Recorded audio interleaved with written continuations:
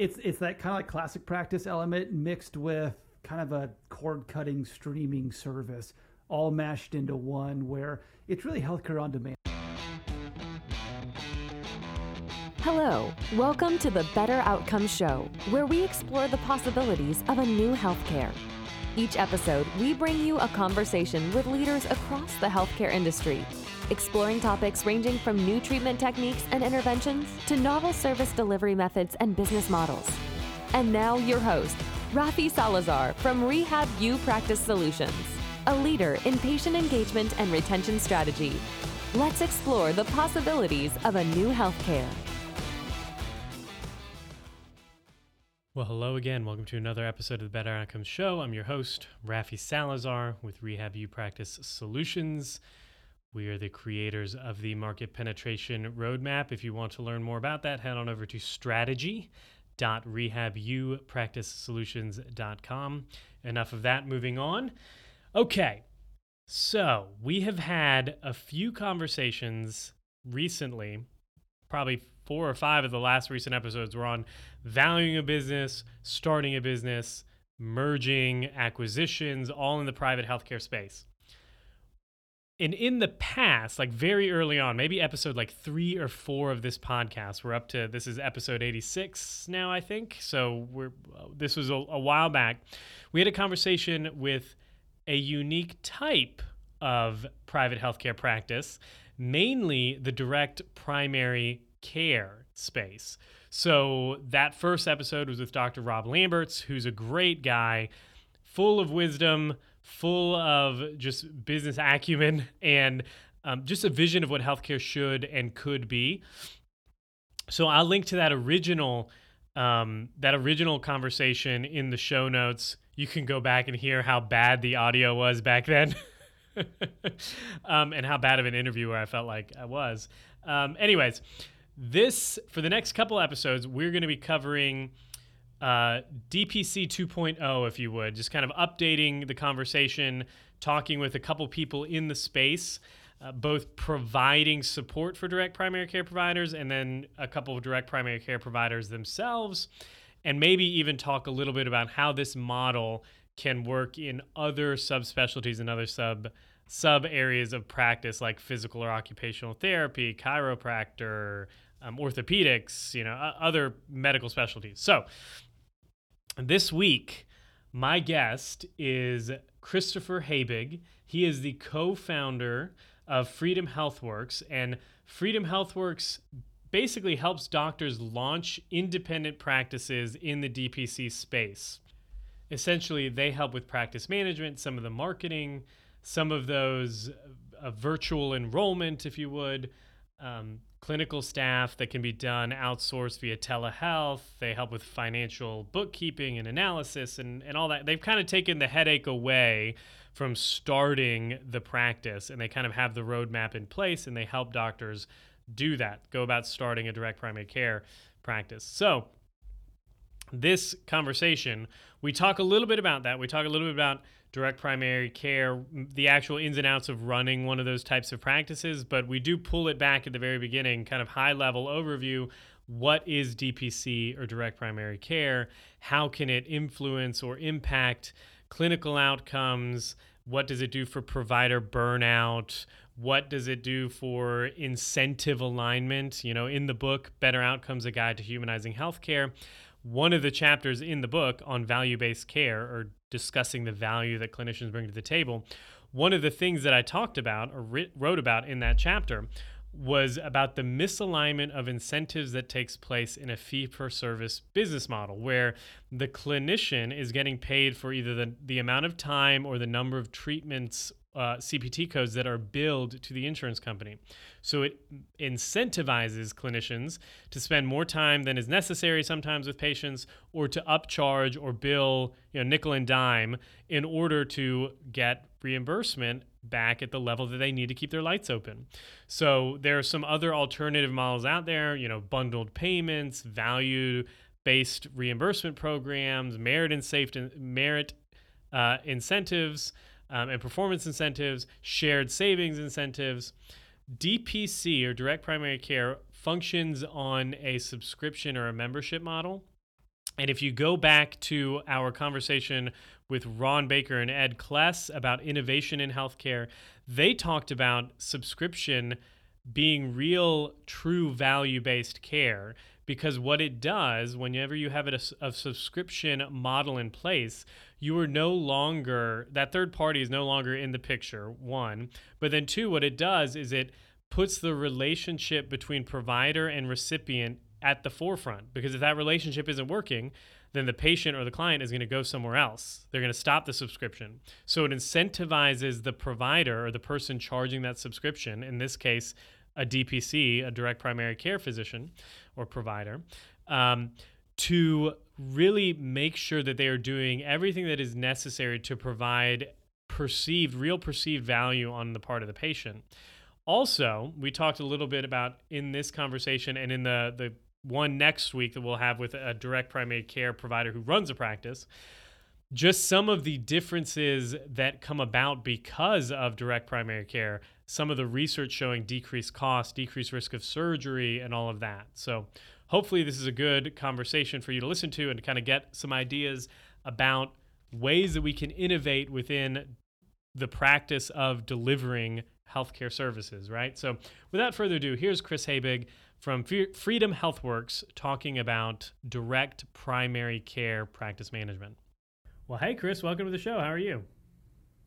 Hi, Rafi. Thanks for having me. I'm doing very well. Awesome. I'm excited to talk with you about Freedom HealthWorks, about direct primary care. But before we do any of that, just give us a quick rundown who you are and then what brought you to doing what you're doing now. My name is Christopher Habig. I like to think of myself as just being very curious about the way the world works, and that has led me to kind of self-label as a problem solver. So right now, professionally, I am the CEO and co-founder of Freedom HealthWorks.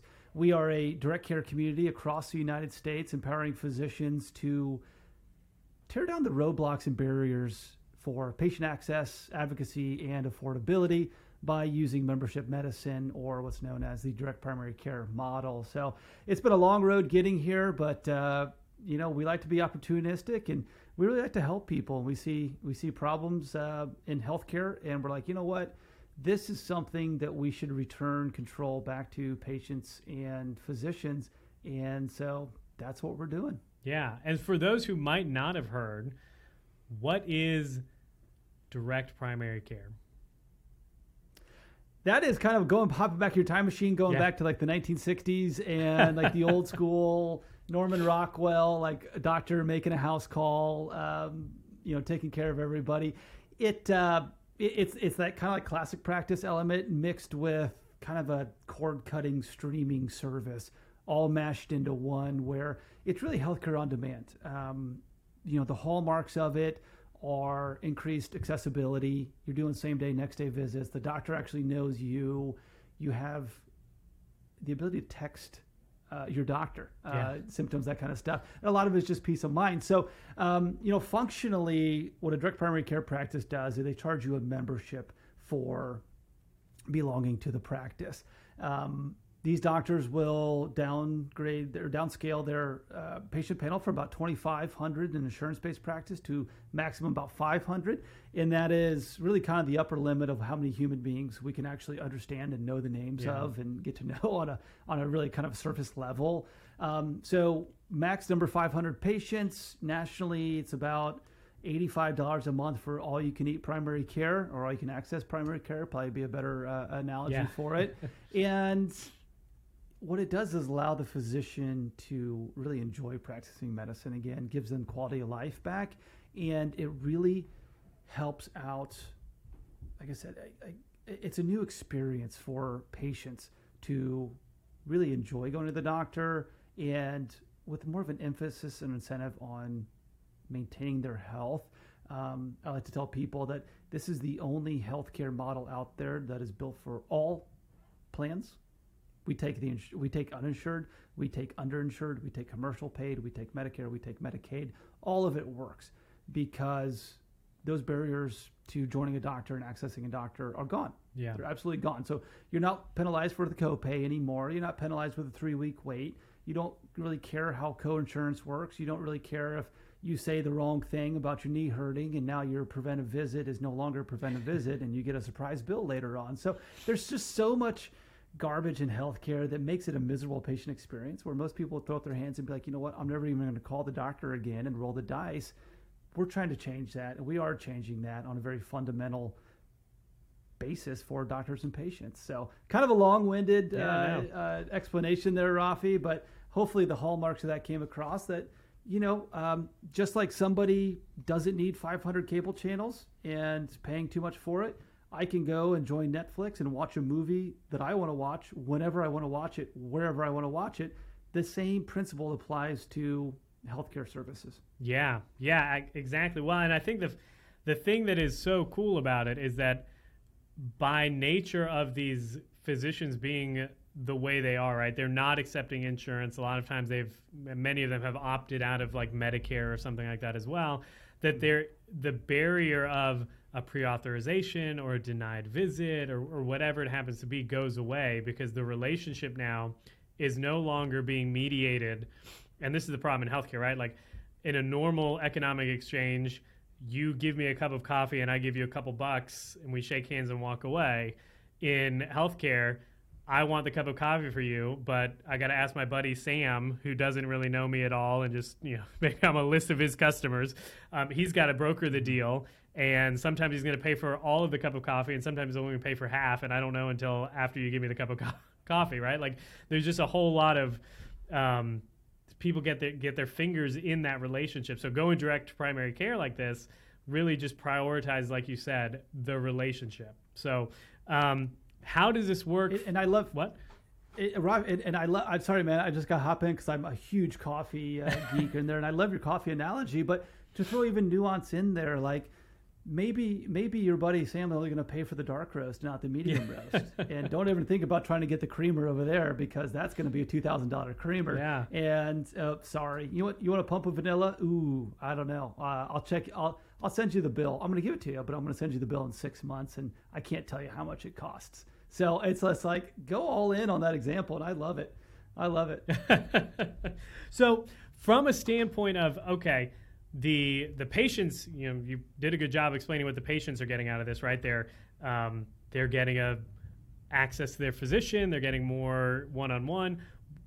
Do you have any clinicians that you speak with, like doctors and nurse practitioners, that are wanting to get into this model, that are worried about the idea of maybe moral hazard? Like, what happens if we give somebody an all access pass? Like, are they going to be texting me at all hours of the night? You know, what level of demand is going to be placed on my services? Because maybe now I'm only seeing 500 patients, or my caseload is only 500, but now they, you know, text me twice as much or whatever.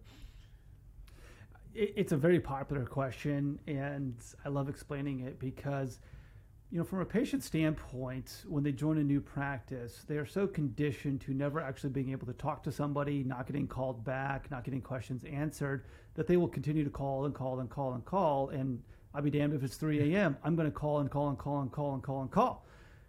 When you actually join one of these practices and you call that first time and your doctor answers the phone, like, people are blown away. I've seen it on people's faces before. And I've talked to doctors who are just like, my patient was almost apologetic. They're like, oh my God, I didn't actually think I'd get through, so I was just going to keep trying. I am so sorry to bother you. And the doctor's like, no, I'm glad you called me. I want to be your first resort. I'm your first line of defense against anything. What's going on? And when you talk about it that way, and it's just like, once patients understand that you are there for them, that your brand promises and your core values, like they're listed on your website and your practice, are actually true. Yeah. It's like this wave of relief come around and be like, oh, wow, you are going to actually be there when I need you. Maybe this time wasn't as important. And your doctor will walk you through that. And a lot of, you know, the after hours and the weekend care is just a lack of education, which means a lack of time spent with a physician and a patient.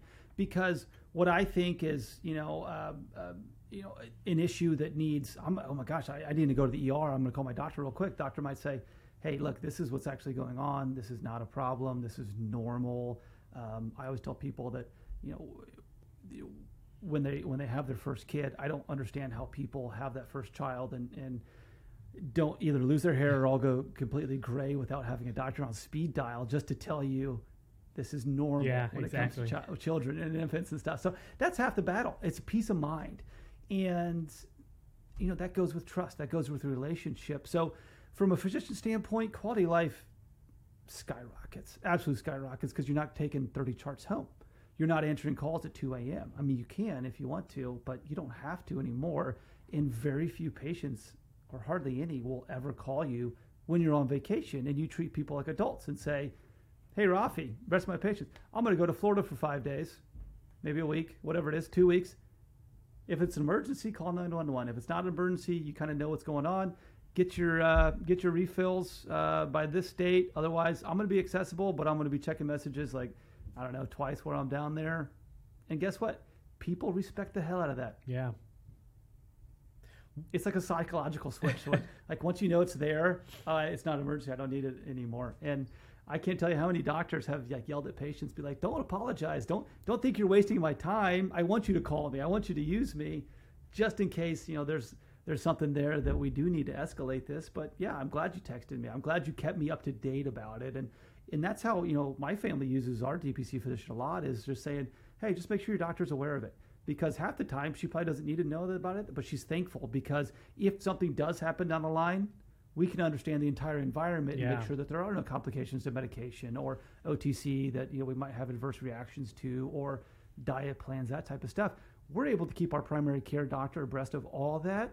She loves it, but nobody else really has that experience with an insurance-based practice. Yeah, nobody.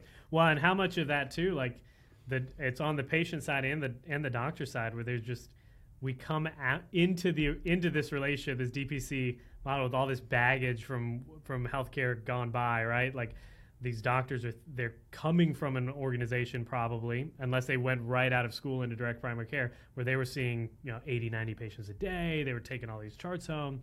So there's like a built up anxiety, but at the same time, they don't know any other model, right? So how much of like your work with physicians are you trying to like coach them through, like, no, there will be people that will still see you, like you're not tied to the insurance model? Because I think there's some level of, the insurance is what pays my bill, why would I ever walk away from it? Like, I hate what I'm doing, it stinks, I'm getting burnt out, but I can't see another way out. There's a mindset that's prevalent amongst the medical community and the physicians that independent practice is dead. Yeah. And that's what is being taught right now in medical schools. With medical schools, there's this emphasis that if you go to some of the more elite medical schools, like, we don't produce primary care doctors. We only produce surgeons and this kind of stuff. So there's like this big stigma, and there's a point for me going into this that, the teaching hospitals and the teaching schools are at the crux of this.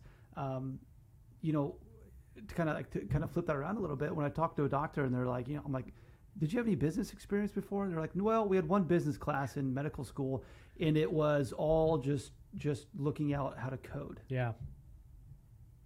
And I'm like, wait a minute, did they not teach you at least like how to balance a checkbook?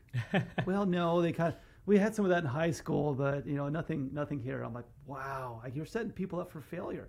And so, when you walk through that entire journey and they think that, wow, insurance-based is the only way to go, and that's how they're doing it, right? They're trying to figure out how to code certain procedures this versus this for maximum reimbursement.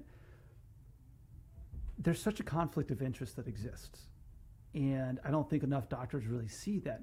I mean, how many hospitals are really strong-arming their doctors to say, hey, primary care, you're just a really expensive triage, and most hospitals lose $150,000 to $200,000 a year on a primary care doctor, because they know that one primary care doctor is going to lead to $5 million in referrals for specialists and surgeries. I mean, there's something so fundamentally broken that when you finally do open their eyes about this, they're like, hey, you're kind of an accessory to this. They're like, holy cow, I don't want anything to do with that anymore. I want to go do my own thing over here. I want Freedom Health Works to help me start a DPC up there. But what do I do? Because so many of them have this addiction to salary. Yeah. And it's comfortable. Then they get loaded up with debt, and they get, all these things, all these factors come into play. And so, it's the really smart ones and savvy ones. I guess smart's the wrong word. They're all going to be very intelligent people. The savvy ones that say, you know what, I don't want to just be in this hamster wheel get loaded up with boats and cars and houses and be living paycheck to paycheck. I think that's the biggest thing that shocked me from this industry, Rafi, is how many physicians, the best and brightest of our community, the most empathetic, the people actually going out there and devoting their life to caring for other people, are living paycheck to paycheck. When we think of physicians as, kind of like the 1%ers of the world that have so much cash. And so all that comes down to the business savvy of it, that, they look at insurance and Medicare as this safety net, when in reality, all it is doing is impairing patient care. And once they're out of that, not a single one wants to ever go back. Yeah. I've got a couple of friends that own a direct primary care practice. And I was talking to them a little bit ago, and like, oh, I would never go back. There's not a chance in hell that I would ever go back to doing insurance space. And their main reason was the time thing was huge, but, Davis was telling me, like, when was the last time you had a 45-minute appointment with your direct primary care physician? Like, never in the U.S., right? But all of his patients, when they come in for their first, like when they're establishing, it's a 45-minute to an hour appointment so that he can sit down and figure out what's going on with them and take into account all of their past medical history. It's not like he's stuck reading a chart and he's got 15 minutes and then he's got to get out of there. And I think that is so big for clinicians that are used to probably running at the point of burnout, to being like, oh, I get some breathing room and I get to actually care about my patient, right? Absolutely. And you look at like suicide rates, you talk about burnout. I think that's more the moral injury than anything, is that we are redlining our doctors, the people that are responsible for taking care of us, all of us. We're redlining them. And so what does that do to their judgment? What does that do to their motivation to actually take the best care and get to know me as a person, and understanding that my DNA is completely unique? There's not another me out there. This isn't an assembly line. We're not going to be making Toyotas and Lexuses like some hospitals try to make it out to be, right? Everybody is completely unique. So a medication that works for you is not going to work for me in the exact same ways. There's a lot of similarities, a lot of patterns, but that's why it's the practice of medicine. It's always evolving. It's an art mixed with science. It's kind of like the intersection of those two. And that's why it takes unique people. That's why not everybody can do it. And that's why they're so well compensated usually, because not everybody in the world can do this type of thing and have that type of mindset. So yeah, I totally understand what you get from it. And time again, when I ask doctors, I go, I love talking about like quality of care is like my big thing, because I have conversations with chief medical officers, and I go, hey, what do you actually do as a chief medical officer at your hospital? And they'll give me a great answer. They'll be like, oh, I'm a liaison between our physician forces, workforce, and our administration to make sure that the doctors are happy, but we're also meeting all of our quality of care metrics and all this kind of stuff and pushing our vision of the hospital forward. I'm like, oh, great. I go, curious, what does quality of care mean to your administration? And the honest ones will laugh and say, well, it's whatever Medicare and the insurance companies tells us it is. Yeah. And the first time I heard that, my jaw hit the floor. I'm like, are you kidding me? Yeah. I go, what do your doctors think about that? And they said, well, none of my doctors have actually asked how we define quality. I'm like, oh my gosh. Yeah. Well, and it goes back to that idea of like, we've got bureaucrats running healthcare a lot of times, right? These people that they're not clinicians. They're either appointed or they're MBAs. They're making decisions based off spreadsheets, right? Totally, but Rafi, I feel strongly that there's a willful ignorance in the medical community, that they've gotten comfortable just being employed in hospitals. Oh, yeah. And I just want to be an employee now, and this will just help me see patients, and they just kind of put the ostrich burying their head in the sand. And a lot of times I'll tell doctors, I'm like, if a patient walks into your office and you recommend a flurry of tests and imaging and referrals, and you don't know the price of that or what that's going to do to them financially, you're part of the problem. Because so many doctors are just like neglectful from a pricing standpoint. They say, well, I'm just going to make sure I take the best care out of this person, not even thinking about if that puts them into bankruptcy or not, which is happening across the United States. It's the number one driver of bankruptcy is healthcare costs. Oh, wow. That's interesting. Well, part of that is because nobody knows, right? Nobody knows the cost. The highest growth of bankruptcy are fully insured patients with medical bills. Yeah, that's crazy to me. So I guess what do you say to a physician? Because I'm sure they're all coming to you saying, I want more freedom. I want to be able to do this. I want to set the practice. How do I do it? I've worked for a hospital-based family care practice for 10 years, and I don't know the first thing about setting up a primary care practice. What do you have like a list that you give them, like, here, focus on X, Y, Z, and do this, that, and the other to get at least foundationally on the right foot? There are lists out there. There's some great checklists if people want to go out there that do it themselves.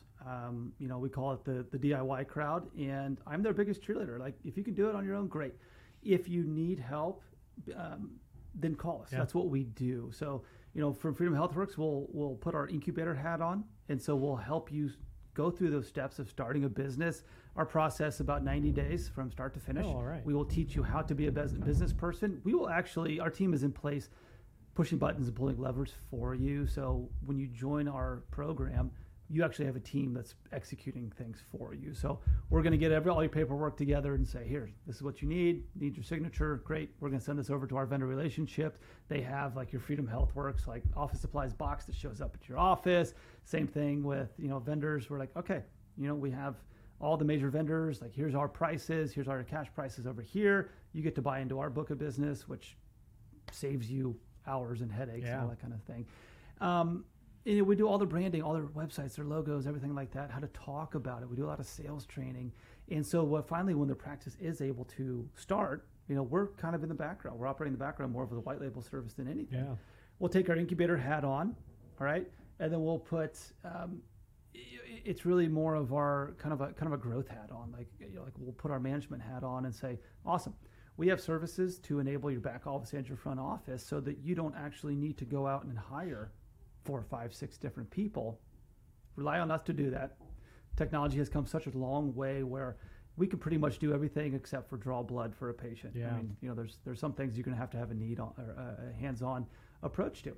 And then, once we're beyond that, we connect you with other physicians in our community across the nation so that you're not alone. I think that's one of the biggest drawbacks of returning back to independent medicine is that it can get a little lonely, because if you're in there, you're in practice all day talking with patients and maybe you have one employee, that's about all you need with a full practice.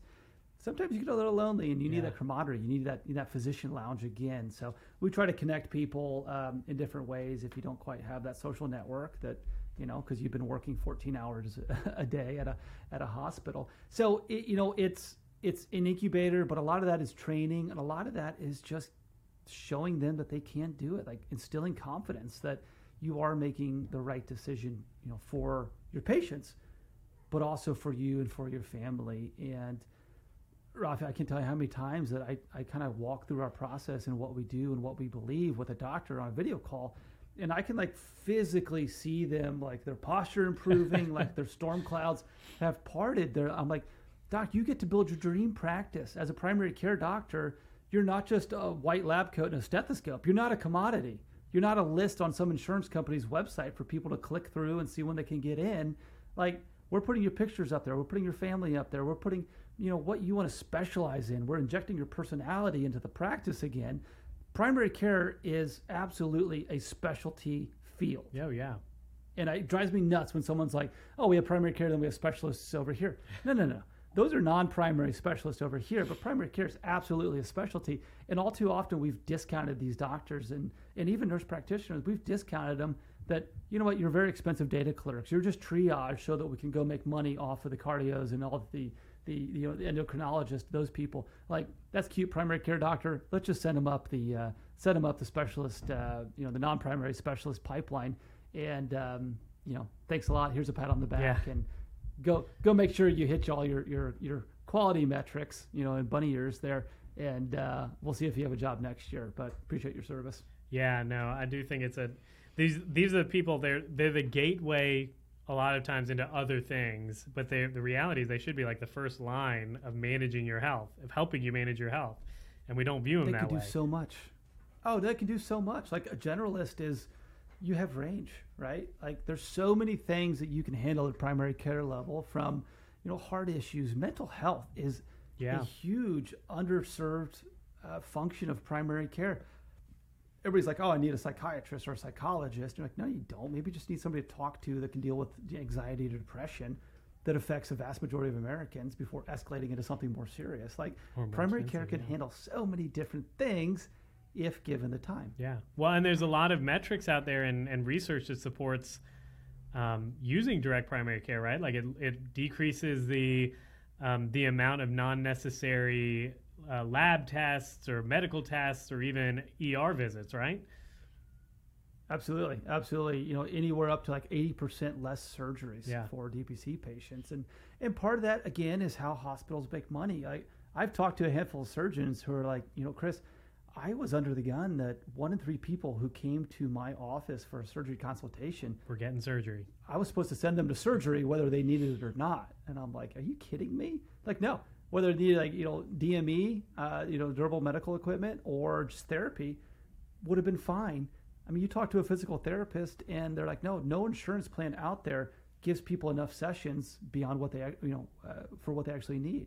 Like, I'll recommend 15 sessions, insurance pays for 7. Guess who I see next year? Yeah. That person's coming back. So there's like so many, just so much just waste. And I don't necessarily want to have my tinfoil hat on, but yeah, there's a lot of a lot of things in medicine where patients lose because it is so opaque, and it's hard to have an educated consumer coming into it, because if you Google symptoms, it's usually it's something horrible is happening to you, and there's a myriad of different things, right? So kind of back what I said, it's like an art and science that all these things add up, and you don't have to be Dr. House to put the pieces together there by any means. But yeah, it's all these studies you talked about have proven that time with a doctor saves specialists because primary care can handle a lot of those things.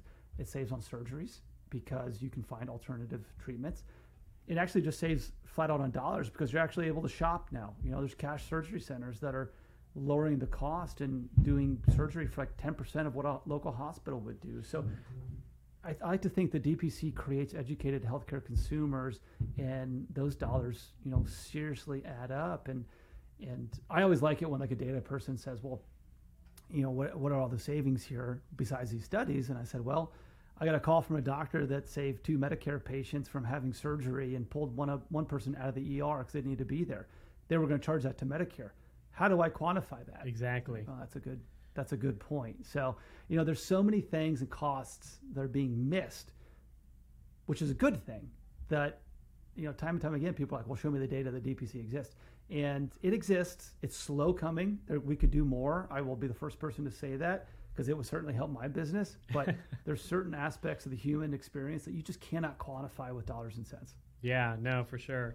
It's kind of like looking at economic policy in general, being like, well, you can't quantify the jobs that weren't created, right, because of a bad regulation or something. The same thing with healthcare. I mean, you can see what happened last year and compare that to this year, and maybe it went down a little bit because of direct primary care, but there's no way to be like, no, we saved like this many people from having this specific surgery done or whatever, right? Like it makes it hard. I'm pretty sure I think the federal government tried to do that in about 2008, 2009, and everybody kind of laughed them out of the ballpark here. So I totally agree with you. Only the feds would be bold enough to actually try something like that. But yeah, they're real life, and so a lot of the stories are just anecdotal, and I'm like, look, that's what we have, but it's spreading, it's working. I'll tell you that. Yeah. Awesome. Cool deal. Well, we're getting near the bottom here. I always ask people if there's 1 or 2 main points you'd want a listener to walk away with, specifically about direct primary care, either being a patient or being a doctor that's looking at jumping into it. What would those 2 points be? From a patient standpoint, if any patient is out there saying, how do I make an impact? I'm just one person. Next time you have an appointment or anything like that with any healthcare professional, ask the price. That's the biggest thing that you can do. You're probably gonna have a lot of puzzled looks and say, well, I'm not sure. I'm not really sure how to do that. But imagine if everybody walked into an office one day and asked the price for everything that was recommended to them, that doctor would sure as hell figure it out. Yeah, quickly. Sooner rather than later, because I'm tired of looking like an idiot when somebody asks me the price of it. So if an individual wants to impact medicine and healthcare for the better, ask the price. For physicians out there, if you're struggling and you're like, I'm just not excited to wake up tomorrow and go to the hospital, and there are people who love it, right? I talk to a lot of very happy emergency room doctors because they live for that adrenaline rush and work stays there. If you're a physician who wants to build better relationships, take better care, spend more quality time, there is an option for you. It isn't just revolving around hospitals and employed medicine. Independent medicine is alive, it is thriving, it is possible, and you have some great people like Freedom HealthWorks out here helping you along the way. Awesome. Cool deal. Well, Chris, where can people find out more about you, about your podcast, and FreedomWorks? I appreciate you mentioning our podcast because that's really how we spread those stories anecdotally. So podcast is called Healthcare Americana. It's on all podcast platforms. Company freedomhealthworks.com. Google us. I think that's probably the best way to do it. So pretty sure we'll pop up if you Google any version of Freedom HealthWorks out there. And if we can help somebody, then you know what? That makes my day even better. Awesome. Cool deal. Well, Chris, thanks so much. Thank you, Rafi. It's been a pleasure. Well, I hope you enjoyed that conversation with Chris Habig talking about direct primary care, the benefits of moving to such a model and what it can do for clinicians, for patients, for payers even, across just the span of healthcare service delivery. I think one of the things that he said, going back now and listening to it again, that really makes a lot of sense is from the standpoint of fee-for-service business models and reimbursement, a lot of these direct primary, or these not direct, a lot of the primary care offices, and even, I've come from the PTOT world, a lot of the physical therapy clinics out there have hundreds and hundreds of patients on their caseload. I mean, some primary care physicians have upwards of, 1,200, 1,500 patients that are technically under their care. And one of the things Chris mentioned is that while doing or moving to a direct primary care model or a membership model means that the number of patients you need to keep that model viable is much lower, somewhere in the 300 to 400 per person or per provider. And what he says is, like, it seems intuitive, but it has been missing from the healthcare discussion for a long time, is that that's about as many people or humans that you can keep and maintain a relationship with without it being totally like you're strangers, right? I mean, even Dunbar's number or Dunbar's theory about that is that, he's sized human groups up into three groups, small, medium, and large. And I think he called these like bands, cultural groups or something like that, and then tribes or something. But they basically broke down to somewhere under 100 was the small group, between 100 and 200 was the medium group, and then 500 to about 1,000 was the largest group that he said was doable. So it would make sense from a relationship standpoint that we would want to compress that for each clinician to be smaller than 1,000, right? Somewhere close to that, maybe at the upper level, 400 to 500, but really ideally maybe in that 2 to 4, 2 to 300 range, just for the sake of being able to have a relationship, at least a real meaningful relationship with your provider, or the provider having that relationship with the patient receiving the care, right? Healthcare ultimately is a human experience, and that human experience, or the value in healthcare, as I said in the book, Better Outcomes: A Guide to Humanizing Healthcare, and as I tell students that come into the clinic or students that I used to teach at the university, the value in the healthcare exchange is transmitted oftentimes through the relationship that you develop with your patients. And that is almost universal across the board, that the relationship that you have is going to be the tool by which you are able to affect change in your patients' lives, whether it be advocating for or encouraging, coaching, whatever, healthy lifestyle changes or habits, or reducing risk behaviors, or just getting your patient to adhere to a home program or recommendations and lifestyle changes.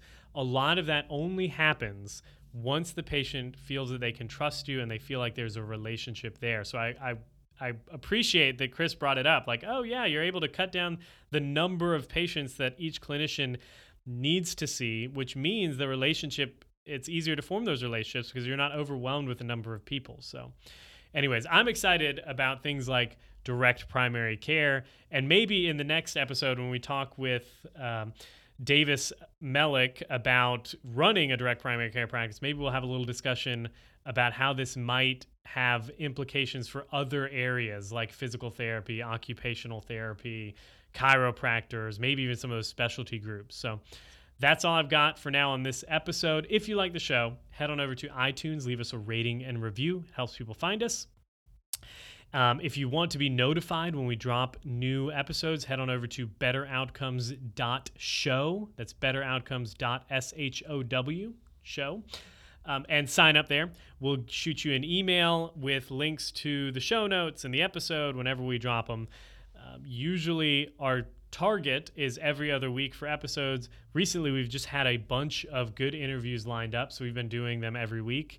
We'll see how that pace unfolds during Q2 of 2023. But so I'm not changing anything officially on the description. I'm going to say we're a bi-weekly podcast, but we'll kind of see how it goes moving forward. And if you run a innovative healthcare company that is looking to humanize healthcare and you want help bringing that innovation to market, well, I've got the thing for you. It is called the Market Penetration Roadmap, where we will break down your current positioning and offering. We'll break it down, build it from the ground up to make it attractive to your targeted healthcare stakeholder. As you know, or maybe you don't, there are 4 stakeholders in healthcare: payers, providers, policymakers, and patients. And depending on what your service offering is going to be targeted at, or who your service offering is going to be targeted at, you need to have a better messaging and tailored messaging for each stakeholder. As Craig Solid said on a previous podcast episode or interview, value to whom is very important, much more important when selling a product than value for whom. If you want to learn more about that, head on over to strategy.rehabupracticesolutions.com. Learn more about the Market Penetration Roadmap, and there's links there to schedule a call with me if you want to have a further discussion. All right, until the next time, be safe, be healthy. I will talk to you then. Thanks for listening to the Better Outcomes Show, where we explore the possibilities of a new healthcare. Our hope is that you walk away from each episode informed, equipped, and empowered to push the boundaries in your own practice or business.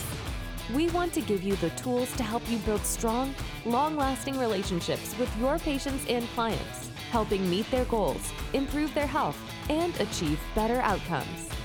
Learn more at www.rehabupracticesolutions.com.